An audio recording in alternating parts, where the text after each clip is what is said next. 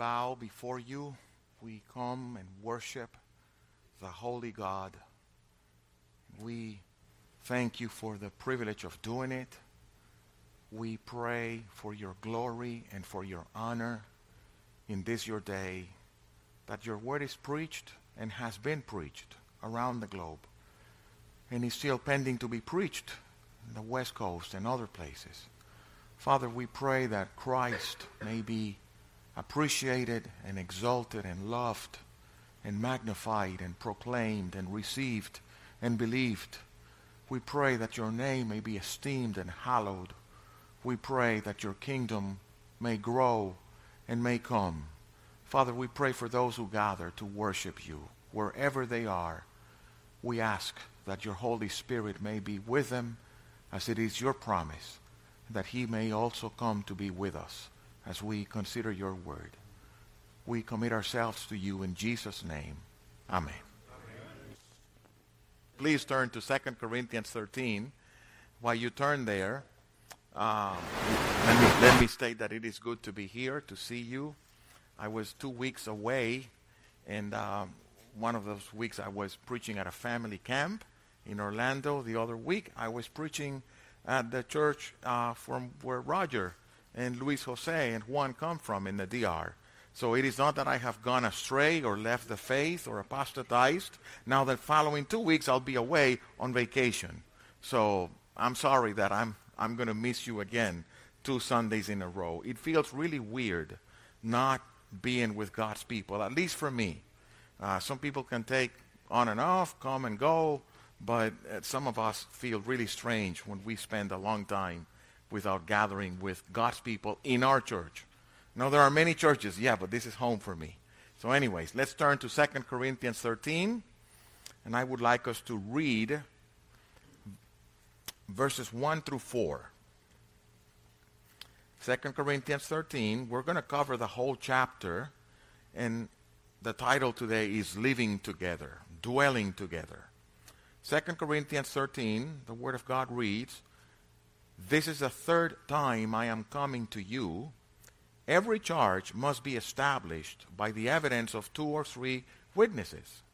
I warned those who sinned before, and all the others, and I warn them now while absent, as I did it when present on my second visit, that if I come again, I will not spare them. Since you seek proof that Christ is speaking in me, he is not weak in dealing with you, but is powerful among you. For he was crucified in weakness, but lives by the power of God. For we are weak in him, but in dealing with you, we will live with him by the power of God." And this is the Word of God. 2 Corinthians 13 is sort of a summary of the whole letter to the Corinthians. And before I get into that, I would like to read a quote from Dietrich Bonhoeffer. Many of you know him, the young theologian who died at the hands of Hitler for his beliefs. He was a faithful believer. And he writes this in a little book entitled Life Together, or Living in Our Father's House Together. He says, "It is by the grace of God that a congregation is permitted to gather in this world, to share God's word and the sacraments. Not all Christians receive this blessing. The imprisoned, the sick, the scattered lonely, and the missionaries to heathen lands stand alone." And the question I ask is, do we believe that? Do we believe it is a privilege of God's grace to be allowed to gather for worship on the Lord's Day with God's people in local churches? Perhaps some of us don't, because some of us find it so easily to pass by that privilege. Some of us find it so comfortable to not bother about gathering with God's people and dwelling together. Now, I understand the old saying of, leaving the saints in glory, how wonderful it will be. But living with them on earth that is another story. Yes, it is difficult.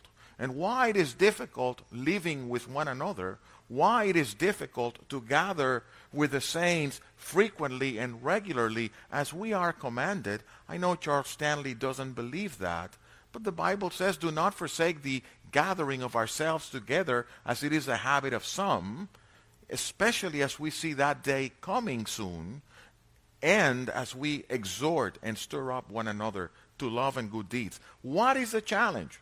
Well, the challenge is that all of us, without exception, are both simul justus et peccator.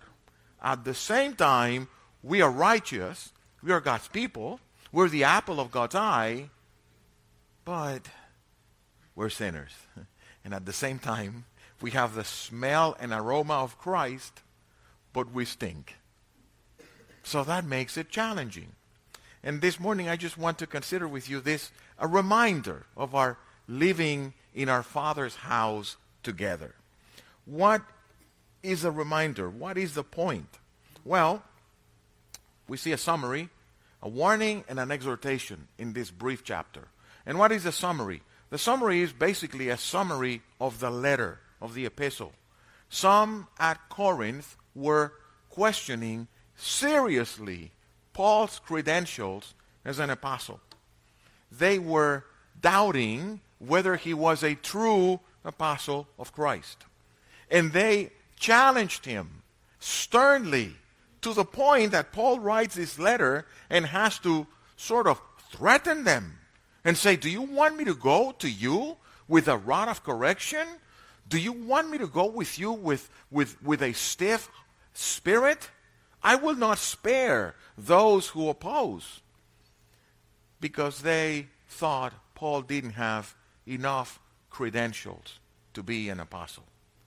Perhaps it is the story of our day to a point that unless you have some kind of academical studies or masters or DMin or MDiv or THM or whatever it is, well, you're not qualified to be heard. I believe credentials are important. I've always said that a person who wants to aspire to the ministry has to show that his mind is capable to the rigorous study of theology and the scriptures. I don't have a problem with that. But credentials never, ever trump character. You can have all the credentials in the world, but character and calling is what qualifies for ministry. And here's Paul, who was a Roman citizen by birth from the city of Tarsus, but he was not Greek.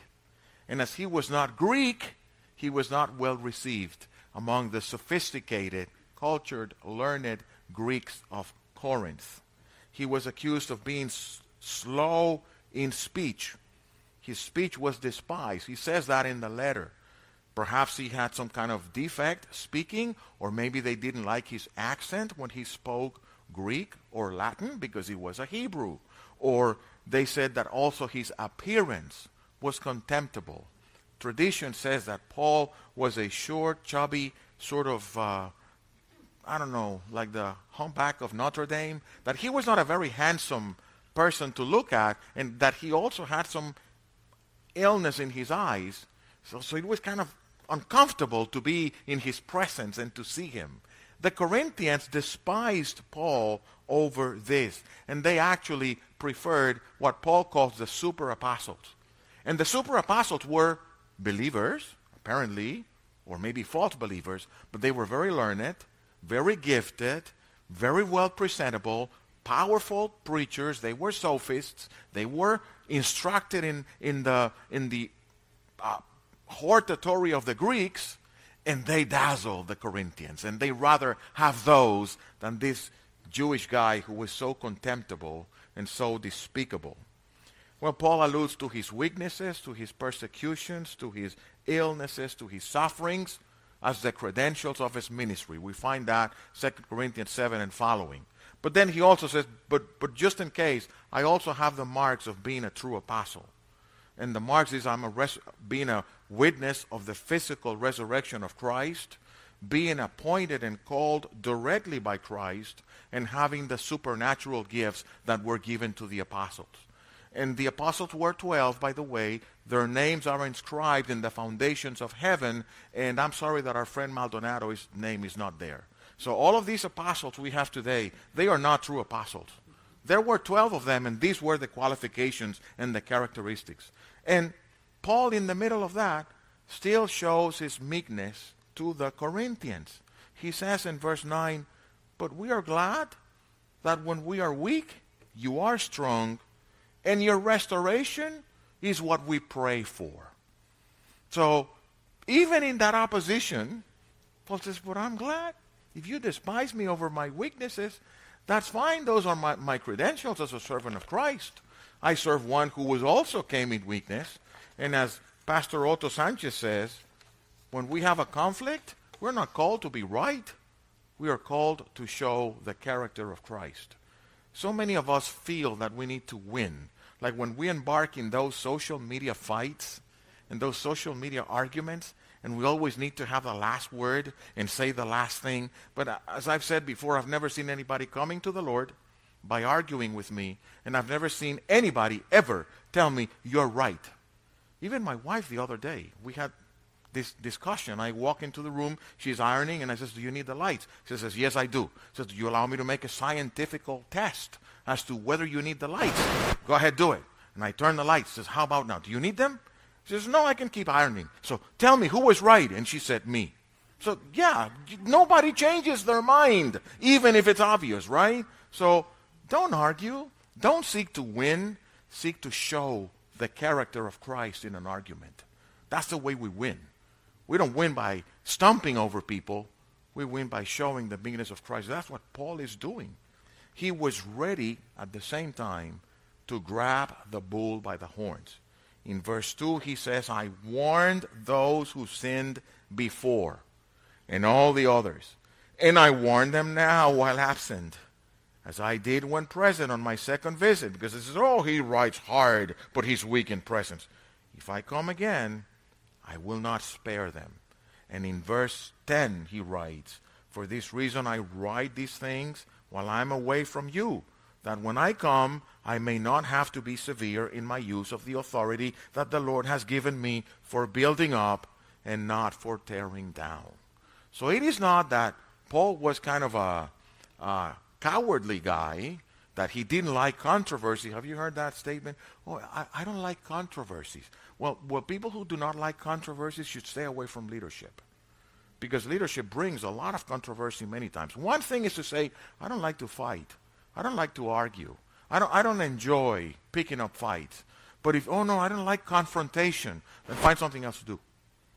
Paul is ready to confront those who were sinning, because the issue was not him. The issue was the gospel and the glory of God in the church.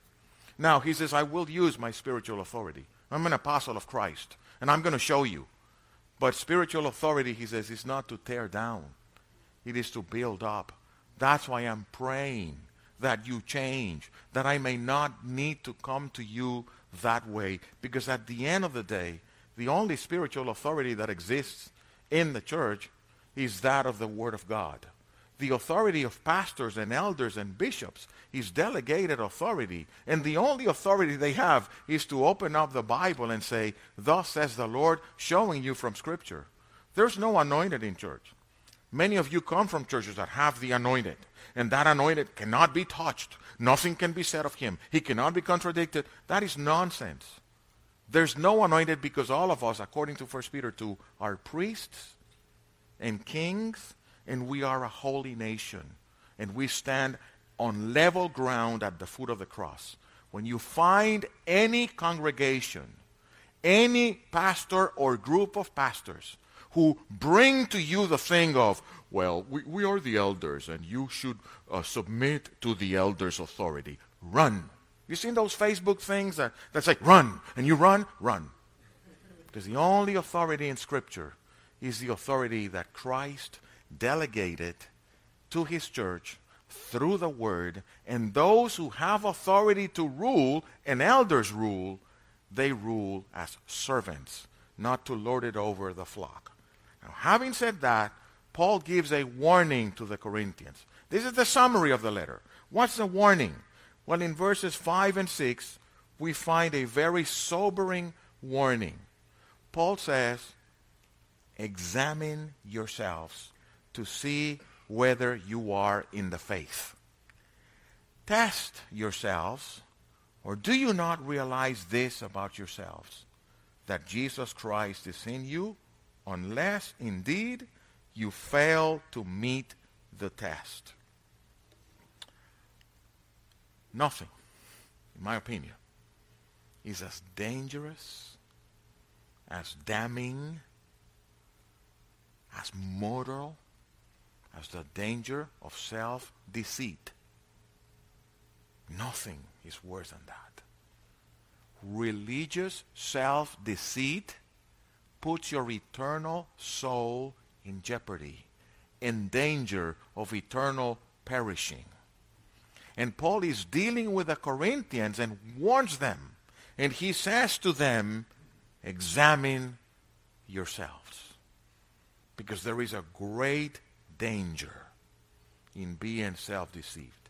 Jesus spoke of that. Jesus said, many will come to me on that day, Lord, Lord, in your name we prophesied, in your name we cast out demons, in your name we did miracles, but I will say to them, I never knew you. Depart from me, you evil doers. This is serious stuff. Now, it's interesting the play on word Paul uses here. Because he says first, test or examine yourselves. And then secondly, he says, check if you passed. It's like, here's a text. You guys have that in school, college, university, whatever. Here's a test. And then they give you the correct answers. Grade yourselves, right? That's exactly what Paul is doing. Here's a test. Do it. Now here's the correct answer. Grade. And what's the correct answer? The correct answer is that being in the faith is not the result of emotions. Being in the faith is the result of being regenerated and made to be born again by the Spirit of God. It has nothing to do with how you feel about your salvation. Being in the faith is not saying a prayer. Paul Washer, I believe it is, I heard saying that there's nothing more damning to modern evangelicalism than this false belief that because you said a prayer, you are saved. And you can see that on television time and time. Check it out tonight. Go through the religious channels. Pick one. And observe the sermon. They are talking to you about how to live a great life. They are talking to you about politics. They are talking to you about any subject. And then at the end, out of the blue, the preacher says, well, by the way, we want you to know Jesus. And if you acknowledge Jesus in your heart and you pray this prayer with me, oh, Jesus, I'm a sinner, and I acknowledge you and receive you into my heart. Amen, amen. You are saved. Call us and we will send you some material to grow you and help you grow in your faith. That is a false, damning heresy.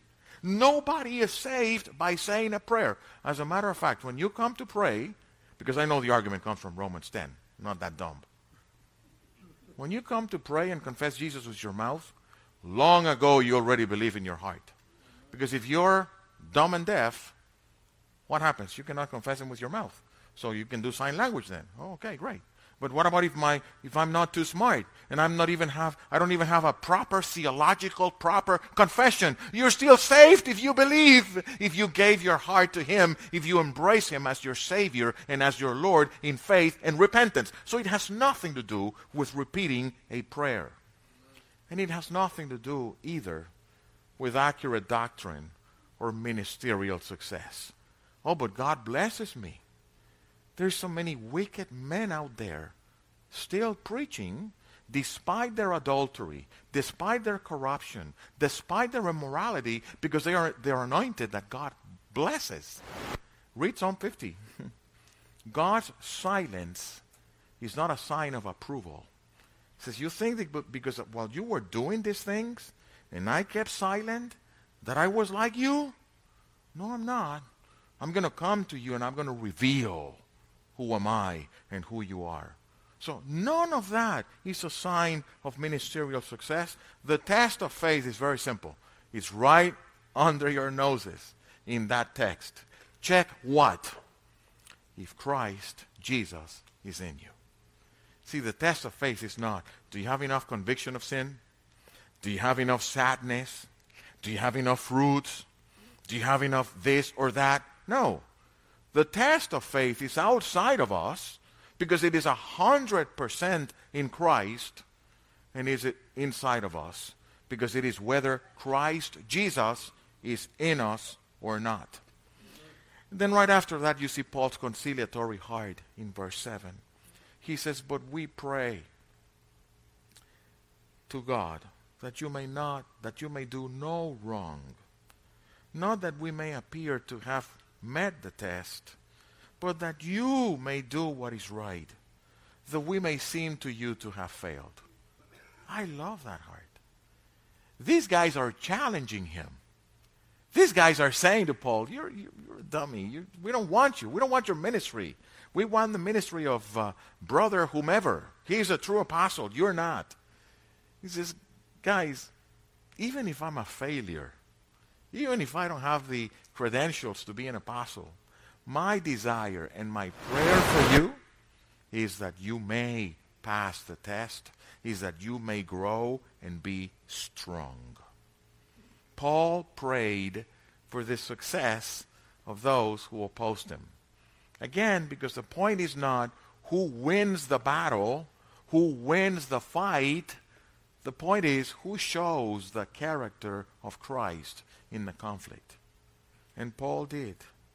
Because a forgiving spirit is a telltale sign of having been forgiven. A forgiving spirit is the sign of understanding the gospel. You can have all the doctrine. You can have all the learning. You can have all the knowledge. You can have all the signs with you. But if you do not have a forgiving heart, you do not understand what it is to be forgiven. That's Jesus' call in the Sermon on the Mount.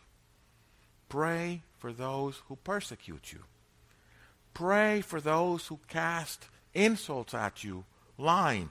Make sure they're lying.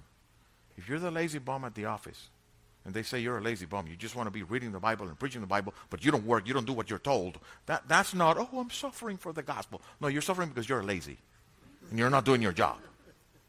So please, don't give that lecture to HR. Well, I'm being persecuted, and I'm going to put a lawsuit to the company because this is for my faith. No. This is not for your faith. Go get your job. That's what they pay you for.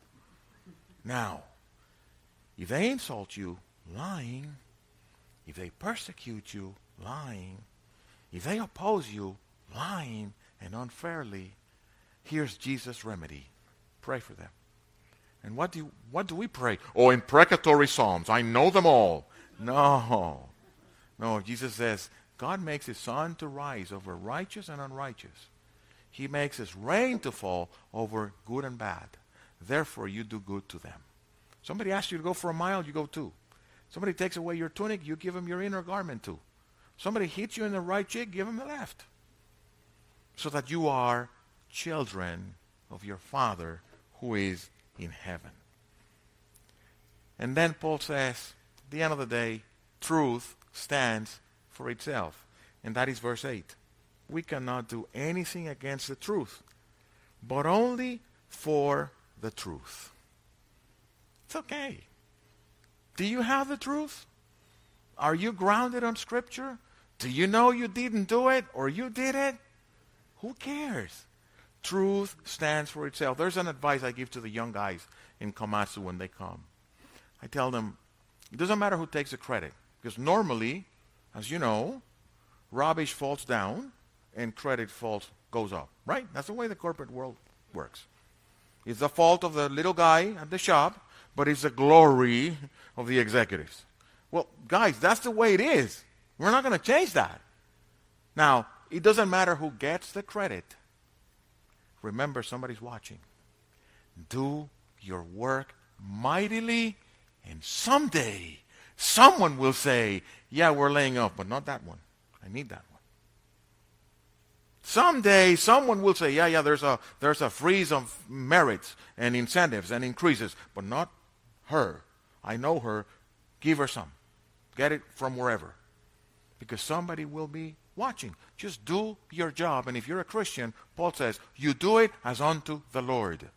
It is from him from whom you will receive the reward of the inheritance. Truth stands for itself. And Spurgeon was the one, I believe, who said, the proverbial, truth is like a lion. There's a lion on the street. Who's interested in going to defend the lion? Oh, we need to protect him. It's not a little cat. It's not a stray dog. It's a lion. Don't worry. He can take care of himself. Truth is exactly like that. And Paul makes that point. And then, finally, Paul gives this exhortation. Verse 11. When I say finally, it doesn't mean I'm finishing. I'm just saying this is the third point. By the way, I know, but just saying. Finally, brothers, verse 11, rejoice, aim for restoration, comfort one another, agree with one another, live in peace, and the God of love and peace will be with you. Greet one another with a holy kiss. All the saints greet you. And I call these holy goals, living together. What do we do besides having this forgiving, forbearing, kind spirit? What do we do? Well, rejoice, he says. Rejoice is not giddiness. He's not being giggly. He's not superficial emotions. Rejoicing, you can always replace rejoice for trust God. He knows what he's doing. Believe him. Wait on him. Be confident in him. That's what Ezra and the priests told the returning exiles when they came back to Israel. He says, don't weep. You heard the law. You want to weep because you've seen how much you've broken it. Don't weep over that. Go home and eat and enjoy your meal. God has forgiven you, has brought you back. He has restored. Rejoice, and rejoice how? The glory of the Lord, the strength of the Lord. That is our joy. If he has forgiven you, rejoice. Not superficial downplaying of emotions. There are times we weep. In fact, James says, is anyone sad among you? Pray. Is anyone happy? Sing praises. He doesn't say to the one who's sad, oh, well, you have to sing because joy is a principle. No. Go ahead and pray and weep with those who weep. But rejoice because you've been forgiven. And at the end of the day, God is in charge. Seek restoration. I love the word on seek restoration. Aim for restoration. Remember when the disciples, the sons of Zebedee, had come back from fishing and Jesus was walking to them and they were mending the nets? I know we live in modern times, but back in the day when we were younger, I remember that when you would just run and break one of your pants on the knees, your mom would bring a patch and put it on. Remember my U.S. mail patch on my right knee when I was a kiddo. Because it's a lot cheaper to put a patch and mend it than to buy a new set of pants. Well, that's the verb. Aim for putting patches. Aim for mending. Mending who? Ourselves. Somebody caught you?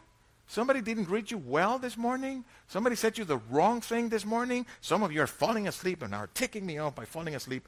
Put a suture to your heart and keep preaching, right? That's the way it works. Why? Because we're sinners. That's what Jesus told the disciples in Gethsemane. You couldn't wait and stay with me an hour? I know, the flesh is weak. Jesus said it to the disciples. So, suture your own heart. Now, sometimes we cannot do it on our own. And we need to go to the person and say, hey, brother, sister, you know what? I'm sorry we had this issue. Can we just put it behind us and go over it and talk about it and boom, and you fix it. But whatever it is, don't let root of bitterness boil and stay inside. I think it was Friday or Saturday, I forget when, I really had some hard thoughts against Adam. Adam, the guy in the garden. Really hard thoughts. Because I have this bush and this hedge in my backyard that I love, but it always is intertwined with this weed. this bad thing that keeps crippling on it, and I have to be pulling it all the time, and it messes up the pool. Honestly, I had very hard thoughts. Then I said, well, maybe Adam is saved. I mean, he also got Christ, so I cannot curse him because he's blessed by God. But I didn't feel happy with him. Point being, we live in a fallen world. Mend it. Fix it. Put a suture on it and move on. But don't let that thorn and thistles grow in the heart of your faith, because that's conducive to nothing good. Paul says, or before Paul says, just a note, don't seek vindication. I used to live in that world. Somebody to vindicate you. Don't seek vindication. God has already forgiven the brother or sister who offended you. Do you realize that? They are forgiven too. And you are forgiven too. So don't expect that God will send some plague to their home and burn them with fire because they didn't say good morning to you today. It's not going to happen. So don't seek vindication. Just move on. Don't be bitter. Comfort one another is the older advice Paul gives them. And you know the old verb parakaleo, or parakaleo, as we should say it, because we roll the R's, and the Greeks too. Come alongside others and help them and encourage them and lift them up. Have you seen the video of the marathon runners? And there's a guy coming in first and another fellow is coming in second. And you see that the guy coming in first is really dehydrated. He's falling apart. And this guy stops and grabs the one who's coming first and starts holding him. And all the other guys who are running behind start passing them. And he brings this guy to the finish line. They asked him, why did you do that? You would have won. He says, yeah, but my parents didn't teach me that. I had to help them. That's comfort one another. Just come and comfort others. And you know what he did? He put himself aside. Let me give you a trick to those who suffer from ongoing depression as one who deals with it. You know when you're most depressed? When you're less useful and less productive and less engaged in serving others. I think I've told you that my bosses in Komatsu asked me, when you're planning to retire, I said, as long as you want to keep me, as long as I can work being happy and productive. Because I no longer work for money or for fame or for glory or for promotion. I'm too old for that. If I can be happy and useful and productive, I'll keep working. I don't have any plans to go anywhere. Now, it comes the same in church. This church nobody's loving. Who are you loving? Nobody invites me. Who are you inviting? Nobody talks to me. Who are you talking to? Just get out of yourself and come alongside people and encourage them. Help them. Boost them. Prod them. Admonish them if needs be. Paul says, agree with one another. Literally, be of the same mind. No, wait. You're a Democrat. And I'll never be a Democrat. Can't be the same mind with you. Well, hold it. Being of the same mind is not becoming a Democrat if you're a Republican, or vice versa. Being of the same mind is exactly what was prescribed to the Philippians. Consider Christ. Whenever you feel like, you dummy, you idiot, well, stop. Consider Christ. Being God, existing in the form of God, did not regard equality with God something to grasp, but he emptied himself, humbled to the point of becoming a servant, obedient servant to the point of death. So consider that. Oh, as you're considering Christ, then take a look at yourself and lower your mind and start esteeming others as better than yourself. Oh, and as you do that, while you're considering Christ, who was he? The servant of God. And then start serving those you esteem as better than yourself. And bingo! And all of a sudden, you forget, oh, my father did this to me when I was 3, and that's why I'm depressed. You forget that. You don't have time for that. You're busy. Paul says, agree. Be of the same mind. think the best of one another. Look for the best of one another. Let me say something about this humility. It's a story. I have to tell it. You remember Roger and Luis Jose and Juan when they came to service with the music ministry. And thank God for them. They asked about you guys last week. And they were doing great. The music is sounding great. We're so happy for what you did. You remember them well. They stayed in my house. And the 2 times they stayed in my house, it was this fight. Because in my house, since we're empty nesters, we have a nice guest room that has a view to the pool and has a private bathroom. And then we have the other room that we lend. And you have to go through the hallway to take the other bathroom for that one. And that one doesn't, that has a parking view. You know that when you go to your hotels, right? You want to go with your hotel.com and then show up and pay $50 for the room. And then you say, can you change it? No, I'm not going to change it. You're going to get the dumpster view because you're paying $50. Right? So, okay. These guys get into a fight. No, you take it. You take it. They are fighting over who's taking the bad room. Because they wanted to get the bad room for them and leave the good room to the other. That happened twice. Well, last week or 2 weeks ago, I go to Orlando, and I happened to be with Otto, their pastor, and with a man from the church who was traveling with him to help him. And I walk into the little place they were staying, and it was like a guest house, but very little place. Not too cozy. And it has it was like an efficiency. It has this room, this fridge, whatever, and then a nice large bed and a tiny little bed on the side. And I go to Samuel, the one who's traveling with us. Samuel, tell me, who's sleeping on the big bed? He says, I couldn't convince a man. I have to take the big bed. And he said that he was going to sleep on the small bed or sleep outside or whatever. But he wouldn't take the big bed. And then he came to me. That's where they learned it from. They've been 31 years under the ministry of that guy. And they are just naturally trained to humble themselves. Because that's what it's been modeled to them all these years. That's Paul's point. And then he says, and be at peace. Be at peace. Don't we have peace with God through Christ? How do we have peace? By faith. Through Christ. Faith alone, Christ alone. Here's the doctrine. Sola fide, I'm a reformed. But I'm fighting the planet. Nobody wants to deal with me. No relative, no friend, no brother, sister, nobody from any other church, because whenever I encounter them, it's going to be, we're going to pick a fight. Yes, because I'm defending the truth of sola fide. You have so many problems inside. Because if you have peace with God through Christ, you will be a person of peace. And if you don't believe me, it is not me, but Jesus said, blessed are the peacemakers. They will see God. It is Psalm 37 that says, stop fretting, stop fighting. In a little while the wicked will be no more, but the meek will inherit the earth. You know what's the most God-like thing we can do? Oh, God, I want to be like you. And we sing, oh, Lord, make me like you. And we sing it 120 times. Right? With a lot of emotions.